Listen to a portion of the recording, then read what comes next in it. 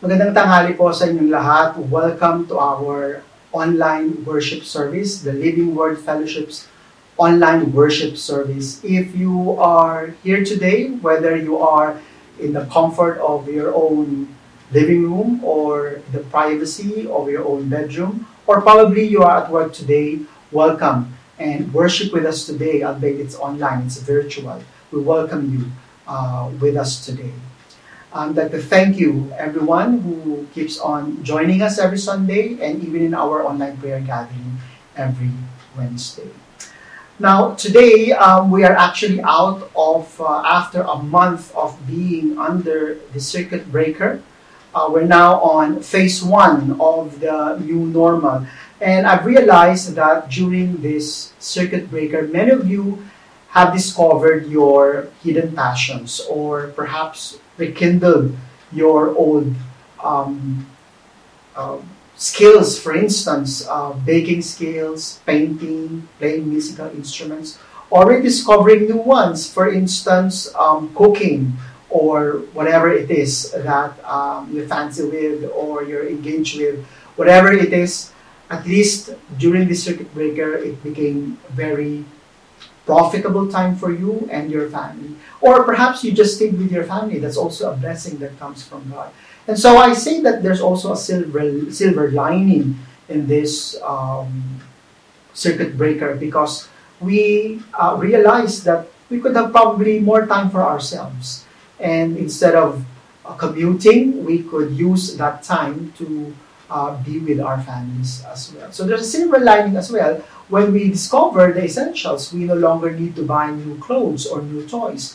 When there's something that is broken in the house, we try to fix it because there will be no one or repairman or a shop open to probably buy the things that we need at home. So there's a silver lining to it as well. So whatever it is, let's always look at the positive things that this has brought us instead of really lamenting or agonizing on the thought that we are at home or staying at home. Perhaps even in the new phase, in phase one, we should be thankful and we should always rejoice in the Lord for all of this brought us great and new wonderful blessings in our lives. Now, at this time, we know that as we are in phase one, there are certain rules. We still can't go back to church. And we're sad about that, but happy at the same time that many of you probably had been back to school or to work, so you have probably felt that there's some sense of normalcy again in your life. And with that, just continue to take precautions, and we know that the Lord will protect you. Now, last Sunday, Pastor Noel discussed with us the doctrine of sanctification, which is simply defined as the process by which a Christian is renewed by God continuously, and that indeed we are all work in progress. Now, Pastor Noel also gave us that because of our union with Christ, we have a new life. And because the work of the Spirit is in us, the Holy Spirit dwells in us, we are given a new way to live. And because of the providential hand of God in all the circumstances that come along our way, we were always given a new perspective. So, indeed, salvation is a very Trinitarian work, and Pastor Well led us to understand what sanctification is all about. And I hope you fully grasp this idea because it's important for us to understand that doctrine because our proper understanding of that sanctification would lead us to walk in holiness and righteousness. So I hope you have learned something from it. There's something also that I wanted to pick on the sanctification because in the order of salvation, sanctification requires a long time. In fact, it might take a lifelong process for it to take place into our lives because it could be a lifetime process of sanctification. And of course, sanctification has an element of it, time. Now, I want to discuss time in this manner because time is very important in all of us. It's a basic commodity of life. And there are two basic characteristics of time. First is time is irreversible. Once you've had it, you can never take it back. So that's one basic characteristic of time. It's irreversible. The other characteristic of time is it's very limited. Each and every one of us is given only 24 hours a day, 365 days a year. We don't have the luxury of having an additional time for ourselves. Each and every one of us are equal receiving that time. And so it is irreversible and it is limited. Now, the Bible speaks about time, and a time for everything. And this passage is all about the season of our lives. And therefore, I entitled this sermon, The Season of Our Lives. There's a time for everything, knowing full well that time is irreversible and time is also very limited. So, at this juncture, I want us to read Ecclesiastes 3, verses 1 to 8. And when we read this, we will discover how do we deal with the seasons in our lives. How do we understand how God deals and orchestrates everything here on earth. And we would look into the entire verses 1 to 8, and try to relate them on God's providence and God's work in our lives. And so today, may I invite you to read with me Ecclesiastes 3 verses 1 to 8. And I will be reading from the ESV version. So let's read it. Ecclesiastes 3 verses 1 to 8. For everything there is a season and a time for every matter under heaven.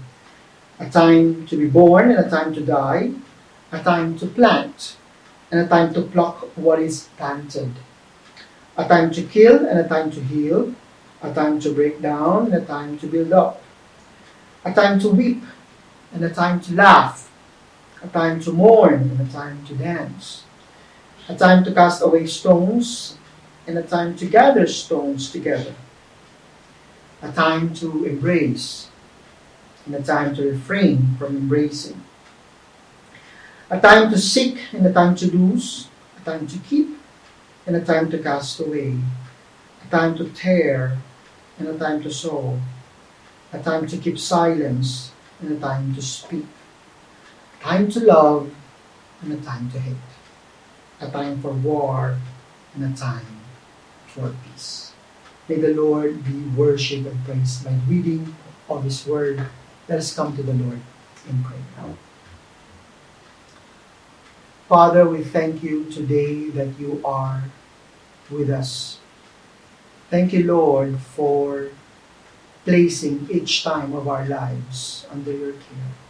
And so as we look into this passage, may we see you, understand you, and may we see your beauty, your character, so that we may be able to trust you more and more. Open our hearts, illumine our souls, so that we will see your truth today. All this we ask. In Jesus' name we pray. Amen. Before we start, let us look into the book of Ecclesiastes, and perhaps let's dig a bit on the background of this book. Now, this book is attributed to a preacher or a teacher. And when we read the entire book of Ecclesiastes, it speaks about the vanity of life, or the meaninglessness of life, or the meaninglessness of almost everything in our life. It speaks about the temporariness of life, that our life here on earth is transient, it's fleeting, or the fleeting nature or the emptiness of human knowledge, wealth, and power. Now, coming from a teacher or coming from a preacher, for us to say that human knowledge or the pursuit of human knowledge, the pursuit of wealth and power are just main and mere vanities and they're all meaningless is quite profound.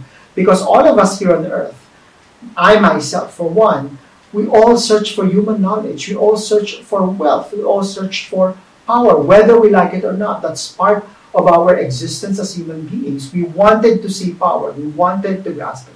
And now the book of Ecclesiastes speaks about strongly on the pursuit of these things and how vain it could be. And so this chapter 3, it's a famous chapter, and we usually read and hear this. It speaks about the seasons of human life in relation to the vanities of life. Now, when we look and examine closely this chapter 3, especially the one that I've read, verses 1 to 8, we could see here binaries. Now, if you are studying perhaps literature, you could probably remember that binary is part of structuralism. Now, binaries meaning it's in pairs. And when we look at the pairs presented in this text, in the cataloging of this text, we see that the pairs are not the same. They are in opposites. And the opposites are this: good or bad. Or basic opposite would be hot and cold. But while we see that these are opposites, it appears that these two opposites are part of a whole. And so these opposites, born, die, and all of these things present to us this truth. It presents us the reality of our existence, the reality of our human activities. And so therefore, we will discuss them today, these things with you today. So since that I'm speaking of binaries or meaning in pairs, I would like to offer you these two things. I will also go into binaries. And the first binary that we could see here, as we have seen the enumeration of all the binaries here in verses 1 to 8, we could clearly see that there are two things that this entire chapter 3, particularly verses 1 to 8 is saying. The first of these two things is actually, number one, inescapability of human reality. I think that's the first binary. That is what the preacher in verses 1 to 8 is telling us. Now, human realities, as you can probably appreciate, human realities are mentioned in almost every line in this verse. It's in every line. They are significant human experience and they are inescapable. And so the reason why I said it is inescapable, because of course from the word escape, inescapable, you cannot escape. You cannot escape these facts of life. You cannot escape these realities. You cannot escape, of course, the reason why you're here because you were born. But you can't escape when you die. There's two certain things here on earth. They say in a movie called Meet Joe Black, it says there that there are only two things that you cannot escape from life: death and taxes. But here, you cannot escape death. There's also, for instance, the use of the word dance and weep. And we could also see here the way it was even arranged. Now, they do not necessarily made into the order that good will be first. Like, for example, it didn't say dance first and weep first, or love first or hate first. There are instances here in the scriptures, and let me just read with you, that they are arranged in a different order. The reason being is that the preacher wanted to tell us that this is the reality of human life. When we take a look at this, for instance, the word kill comes first before healing, where in fact the words weep first came before laughter. Casting away of stone came first before gathering them again. But in 6, we see that seeking comes first before losing, and keeping before casting away. Now, I think there's very beautiful poetic language that was used by the preacher here, by the author of the book of Ecclesiastes. He poetically and beautifully described the realities of life in a continuum. And they are not in a necessary order, because it truly reflects the significant human experience of everyday life. Sometimes being being hated will come first before you are loved. There are times when you would have to weep first before you can laugh. And there are times that you will laugh before you will weep. So even in the way it was arranged, it was poetically and beautifully depicted. The way the author of this book wanted to convey that meaning. So in every line, it speaks about human experience. And let's go back to the diagram that I'll be showing now on the screen. Now, each and every human reality has a corresponding activity. For instance, love, hate, embrace, not embrace are part of interpersonal relationships. Plan and pluck are economic activity. To weep, to laugh, mourn, and dance are part of our personal emotions. Build are personal endeavors. Cast or gather stones is part of our economic or spiritual activity. To seek and lose are personal actions. To tear and saw are part of human creativity. To be silent and to speak out are part of human expression. War and peace are part of our communal or even global relationships. So when we see all of these things together, we saw human reality and activity. So we see also personal, interpersonal, micro versus macro level, and these realities are inevitable. They are inescapable.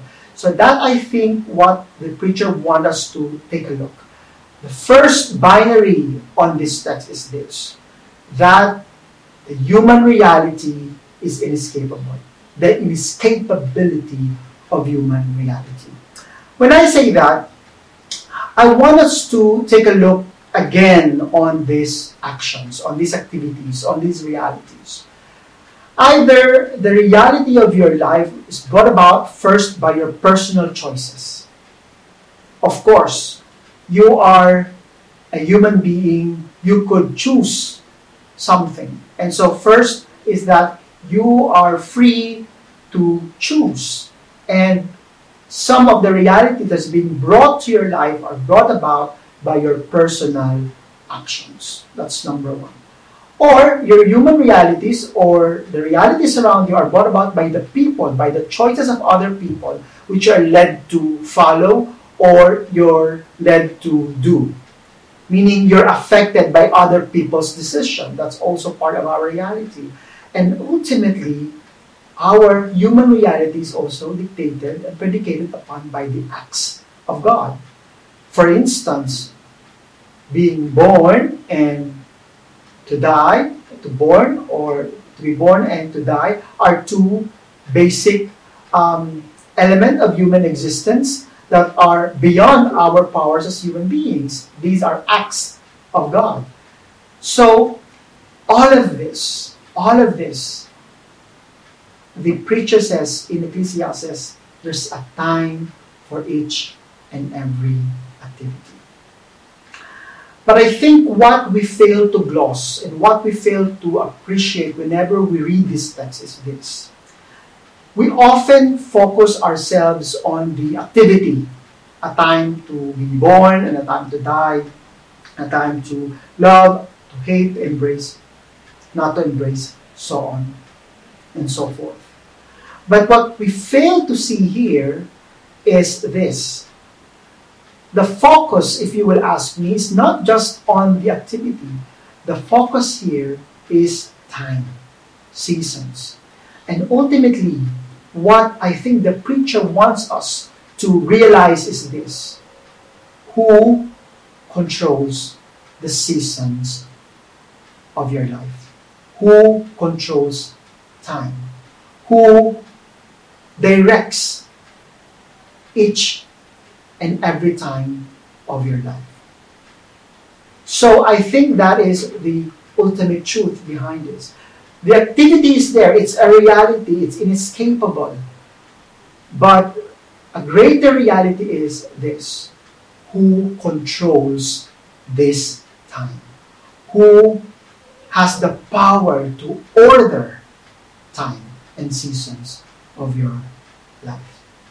And I think that is the ultimate question here.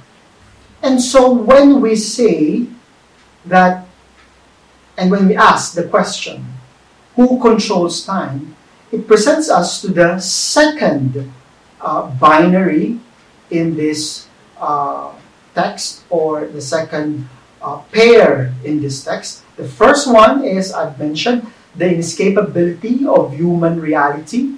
And the second binary here is this: the truth of divine providence. I say that this text reveals to us the truth of divine providence because of these words, which we usually forget as we read this text. The text here reads, under heavens. And under heavens, if we will take a look closely, is indicative of God's dominion, preservation, intervention, and control. The word there, at the very first verse, that everything is under heaven, under the heavens, it's indicative already that God is in control. God has a dominion, a power of preservation, a power of intervention, direction, and control to these times and to our lives. Now, let us define first what is providence. And I will not invent my definition. I will be taking it from the Westminster Shorter Catechism's definition of God's providence. That's being mentioned here, or clearly expressed here in this text. And the Westminster Shorter Confession says that God's works of providence are His most holy, wise, and powerful, preserving and governing all His creatures and all their actions. So, from the very beginning of this text, it says it's under heavens, and before it enumerated each and every activity. So, what the preacher in Ecclesiastes is trying to tell us is this: everything under heavens, each and every epoch and time mentioned here, the entire human reality, the entire human activity, the cycle of life is dictated, controlled, preserved, governed by God. So you are not left in the cold. Now, let me just differentiate sovereignty versus providence. Sovereignty means the ability of God to do whatever He intends to do, and no one could ever stop Him, because He is the owner of everything. He is the most powerful being in this entire universe, and no one is beside Him. No one could even topple Him. He is the supreme being. And so therefore no one can stop Him. That is sovereignty.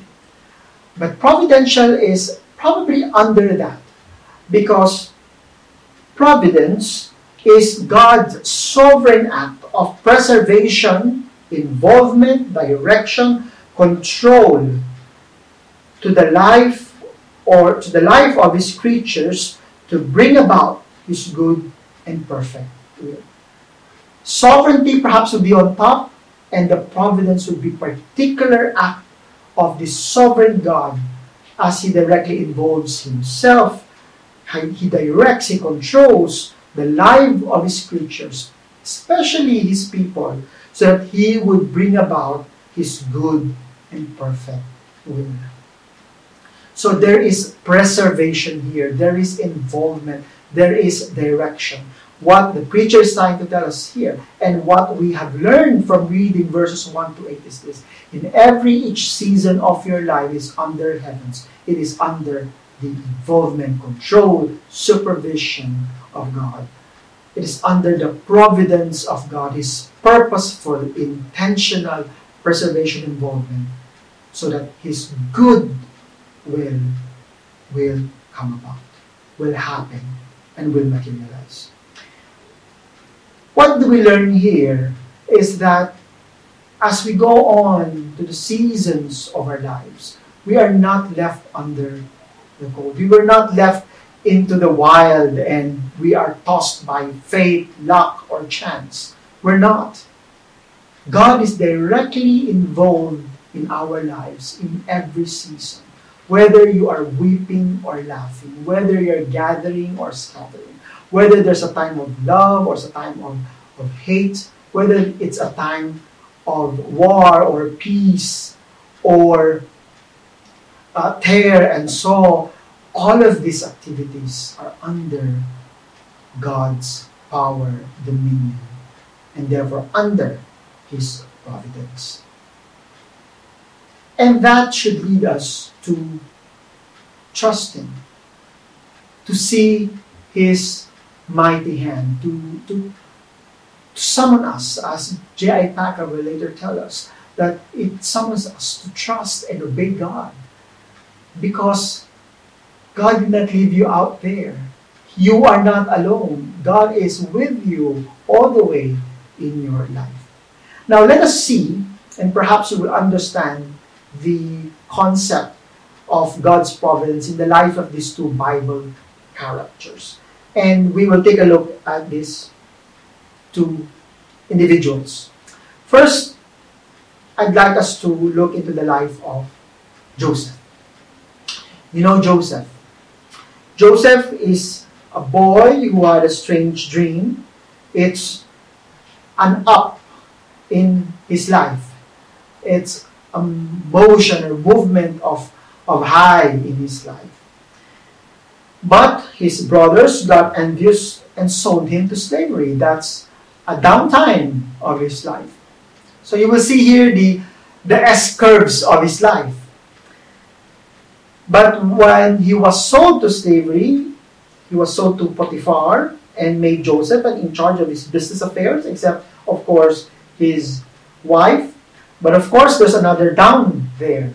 When Potiphar's wife found Joseph attractive and seduced him, but, of course, Joseph, having integrity, did not give in to that seduction, and he was thrown into prison. Down moment in Joseph's life. Another up in the S-curve of the life of Joseph, he became chief of prisoners inside prison. He interpreted the dreams of his co-prisoners, and he told his co-prisoners that if ever you will remember me, you'll be out, remember me, and so that I could be released as well. But of course, he was forgotten. But they were life-changing moments in the life of Joseph, as we have seen that he interpreted Pharaoh's dream, and he was assigned, given the task to manage the economy of Egypt. And of course, later on, he became the second most powerful man in Egypt, and because of that, he was able to save his kinsmen from starvation. When we look into the life of Joseph, we see up and down, twists and turns, the S-curving of his life. I would like to ask you, when we see this, as I mentioned a while ago, the realities of human life could be brought about by your actions, the action of others, ultimately the acts of God. When you look at the life of Joseph, there was action in his part. He was probably expressive. He expressed his dreams to his brothers, but there were also action by his brothers. His brothers, being envious of him, sold him to slavery. Those were action of others, and that was an action of his brothers. There's another action of other people where the wife of Potiphar seduced him. But you see how God transformed the life of Joseph. No action of others, no wrong decisions that probably he made in his life, or the wrong decisions made by others that affected him, overruled the great plan of God in Joseph's life. We cannot overrule God's purposes and plans. We cannot overrule His providence. I think that's very clear.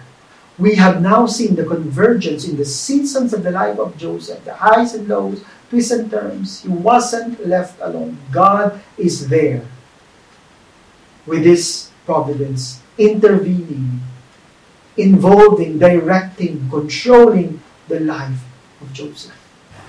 Another person that I want us to examine and take a look at is the life of Queen Esther. Now, Queen Esther is also a proof of God's providence. It is a story where we see God's providence moving, directing, and very present. We've seen in the life of Esther that her people were under the rule of Persia. She was unable to come out as a Hebrew, as a Jewish woman, and she actually suppressed her identity. She was told not even to reveal her identity as a Jew. And she was convinced to join the king's harem. And you already know that a harem is not really a very respectable place. What I'm trying to say is that these women inside the king's harem are actually there because they are to serve their king's sexual pleasure. But she was chosen to be the queen of Persia. And there were so many women vying for the attention of the king of Persia, King Xerxes. But she won that beauty pageant anyway. And later on, there's another low in his life when, together with his uncle Mordecai, they discovered the plot of Haman to annihilate her people. And because Esther was at that position to influence the king, to save her people, she was able to save not only her family, but the entire tribe, nation of Israel. You know, this is where we see God's providence is. That God is there in every twist and turns of our lives. Even at times we don't understand things, that God will allow difficult things to happen in our lives as part of the seasons of our life, as part of the inescapability of human reality. God allows certain things, difficult things, things that are beyond our wits and power to understand. God would allow it so that we would see His providence and ultimately to bring about good, His good and perfect will in our lives. And we've seen that in the life of Joseph. We've seen that in the life of Esther. In fact, in Genesis 50:20, we could read there, and these were Joseph's words. He said, "As for you, you meant evil against me, but God meant it for good, to bring it about that many people should be kept alive as they are today." So even others meant evil against us. That could not overrule, as God intends to bring about good out from that and out from those situations. We could not overrule God's providence. We could not overrule God's power, His sovereignty. He is in every season of our life. He controls the time. Yes, these realities are inescapable. Yes, they will happen to us. Yes, they are inevitable. But while they are inescapable, the pain, troubles, and all of this are inevitable. There's also truth. The truth of God's involvement, control, preservation, and that is His providence. No one is immune in this inescapable reality. All of these seasons are brought about us all by God, ultimately. Of course, I do not discount the fact that, as I mentioned earlier, you have real and actual choices, and these real and actual choices of yours will bring about real effects in your life. And also the actions of others will affect you as well. But remember this, as what we have read in Genesis 50:20, if evil meant it for bad, God can mean it for good. That is the gist, that inescapable part of our lives. God is providentially ruling us all. In this COVID-19 situation, whatever this has brought you, some of you, perhaps this COVID-19 brought you an opportunity. I saw many people doing online selling. Many of you, and majority, probably lost employment. Perhaps some lost family members in some other countries, in some other spaces. They lost their family through this pandemic, through this virus. Sorrow, sickness, death during this season of our lives. But it could never be out of God's loving hands. So whenever we read this text, Ecclesiastes 3, this is my final admonition to you. Whenever we read this, let's take a look at these verses. Looking and examining our life seasons in the light of God's providence. We are not left out in the cold to the forces of nature, or left around to ourselves to fend for ourselves. As I mentioned earlier, we're not tossed by fate, luck, or chance. There is one good, righteous God whose divine providence sustains us all. You might be also in the season of your lives, perhaps you're on high, a new job, a new baby, you have recently married, passed an exam, all is well now in your life. Rejoice, thank God. You're called by God to thank Him, to praise Him. Or you might be in low. You might be waiting for something that isn't yet happening. You might be sick right now. You might be in pain. You might be in a state of confusion. You might be undergoing trials, financial difficulties, recovering from a death of a loved one. I don't know. But even if you are in that season of your life, even that is inescapable part of your life, have faith, trust, and obey God. Embrace the truth of His providence. The seasons of our lives are inescapable. We cannot escape it. And these are realities we have to face on a day-to-day basis. But penultimately, all of these are ordained by God, by God's providential hand. Remember this, to bring about good, to bring about perfection in accordance to His will. As we would read later on in verse 11, Ecclesiastes 3 and 11, that's why now we understand in verse 11 it says, God made everything perfect in His time. Remember this. Don't just focus on the season. Focus on the one who created that season, the one who ordained that season, the one who placed that time and placed each and every activity in each of that pocket of time. Place your full faith and trust to this God. And I will end here and I will quote J.I. Packer on this. He said, "The doctrine of providence teaches Christians that they are never in the grip of blind forces like fortune, luck, fate, chance.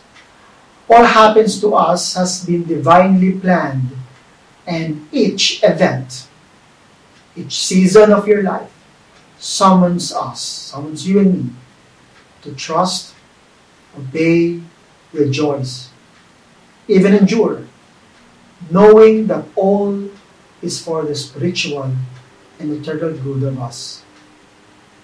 And so that in Romans 8:28, so that in all things will work together for good for those who love Christ." My dear brothers and sisters, may the peace of God reign in your hearts.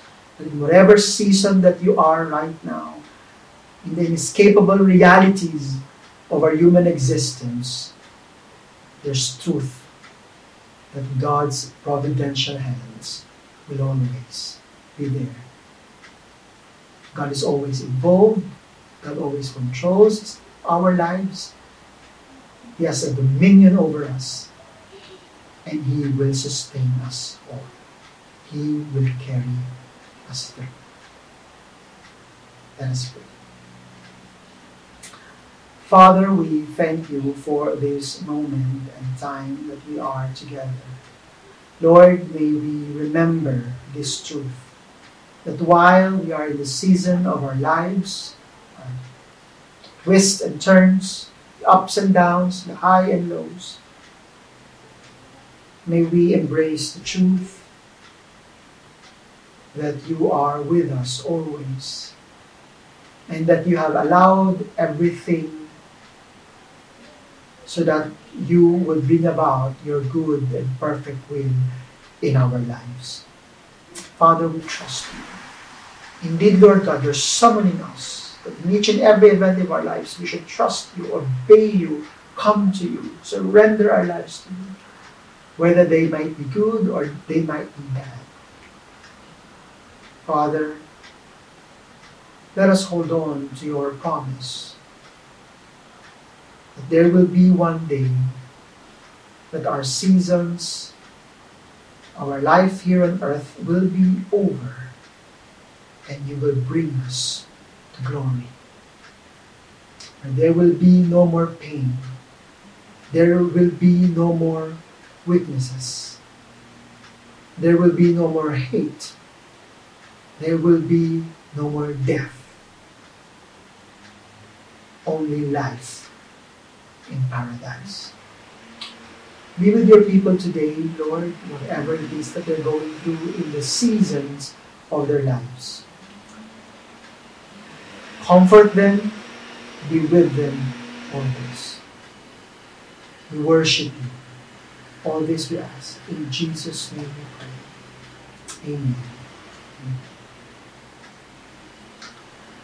With that, brothers and sisters, rejoice in the Lord. The Lord is summoning us to trust, obey Him in all the seasons of our lives. Let us receive the Lord's benediction. Now unto Him who is able to keep you from falling, and to make you stand in His presence blameless and with great joy. To the only God our Savior, to Jesus Christ our Lord, be all glory, power, and majesty, dominion and authority, both now and forever. Amen. And so, Father, may the meditation of our hearts, the utterances of our lips, be acceptable to you, O God, our rock and our Redeemer. Amen. Amen. God bless you, everyone. We will see you again next week. And thank you for joining us again in the Living Word Fellowship's online worship service. Always say this: love God and love people.